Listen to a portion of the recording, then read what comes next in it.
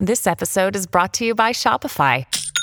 Forget the frustration of picking commerce platforms when you switch your business to Shopify, the global commerce platform that supercharges your selling wherever you sell. With Shopify, you'll harness the same intuitive features, trusted apps, and powerful analytics used by the world's leading brands. Sign up today for your $1 per month trial period at shopify.com/tech, all lowercase. That's shopify.com/tech.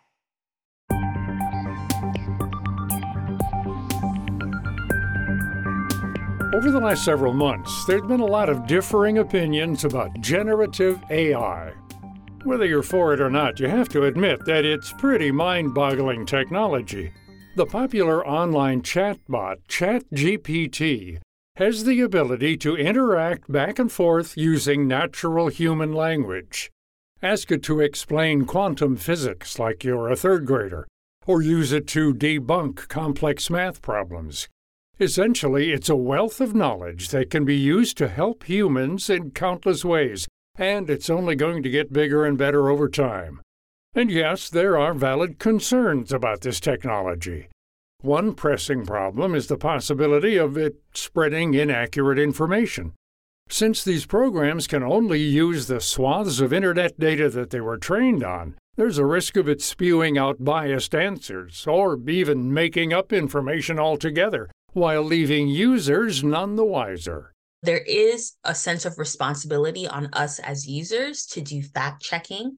I also think it's important for us to study the proper techniques of how to craft the right prompts or the right inputs to prevent and mitigate the possibility of tools like ChatGPT presenting false information. And that's an area called prompt engineering. It's really looking into the science of how do we write prompts and how do we craft the inputs into these tools to get our desired output. That's Perpetual Baffour, the research director for the Learning Agency Lab, an independent education-focused nonprofit. Baffour is an expert on machine learning, programming, and data science. She believes that generative AI has the power to make life a lot easier for humans. One is in creation, so creating an email, creating a document, or creating some specific deliverable.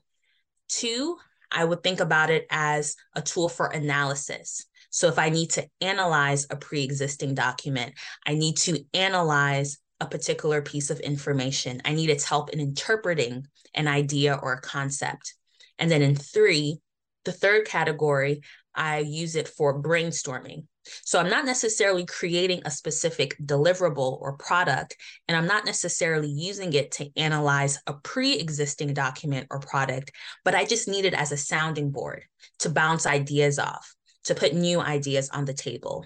So those are sort of the three principles and tips I would give for those interested in using ChatGPT. In her role as research director at the Learning Agency Lab, she focuses more precisely on how AI and other technologies can help educators and students in the classroom. If the language model or the machine that's powering this generative AI tool, like a chatbot, has been trained on high quality educational data or high quality research on how students should learn or how teachers should teach, the generative AI tool can then be a positive tool in the classroom because it can help students in assisting them with maybe math homework or with classroom assignments and writing instruction and instructional practice as well. And so there are many different applications we're already seeing in the educational technology landscape of people leveraging generative AI to create new products, new tools in the classroom to assist students and teachers.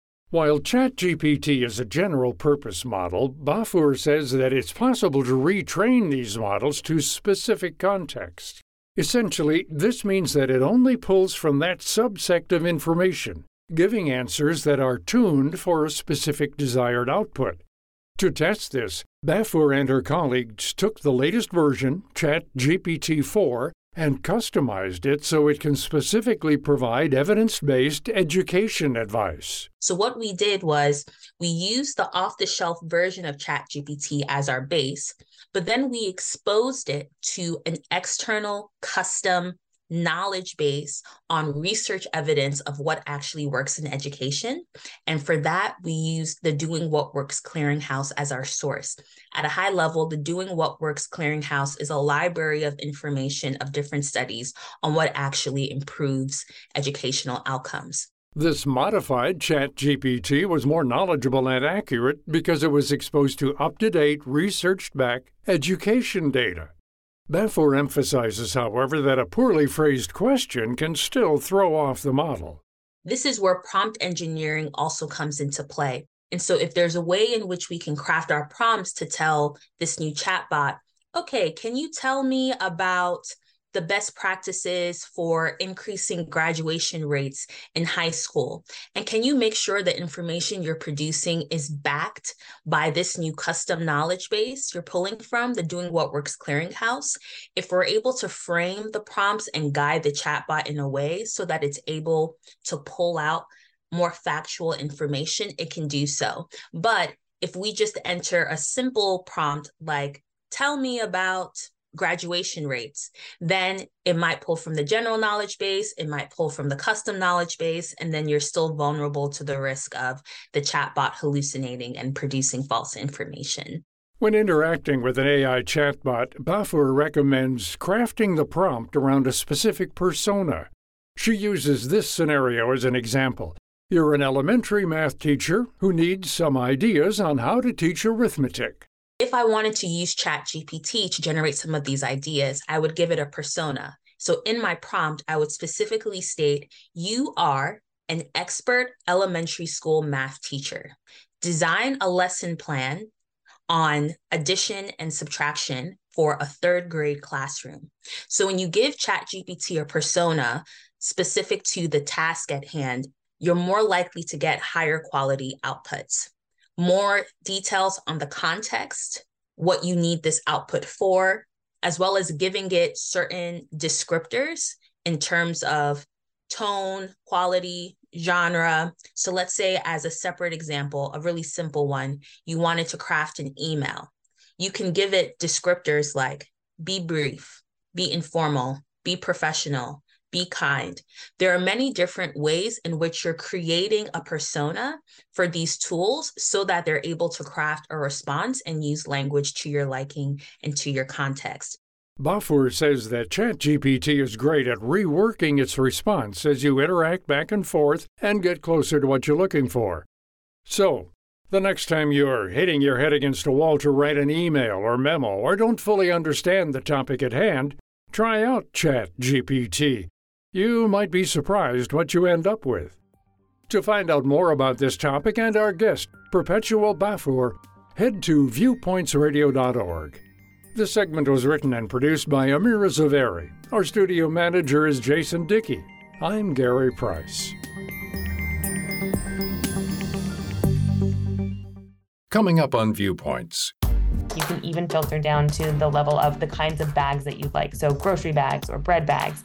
And all of that is representative of the food that happens to be surplus in the marketplace that you live in. Discounted mystery bags of food? Sign me up.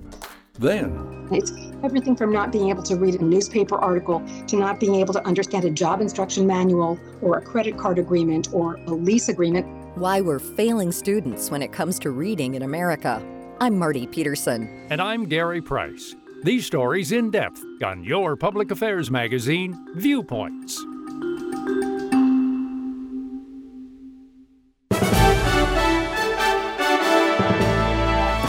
And that's Viewpoints for this week.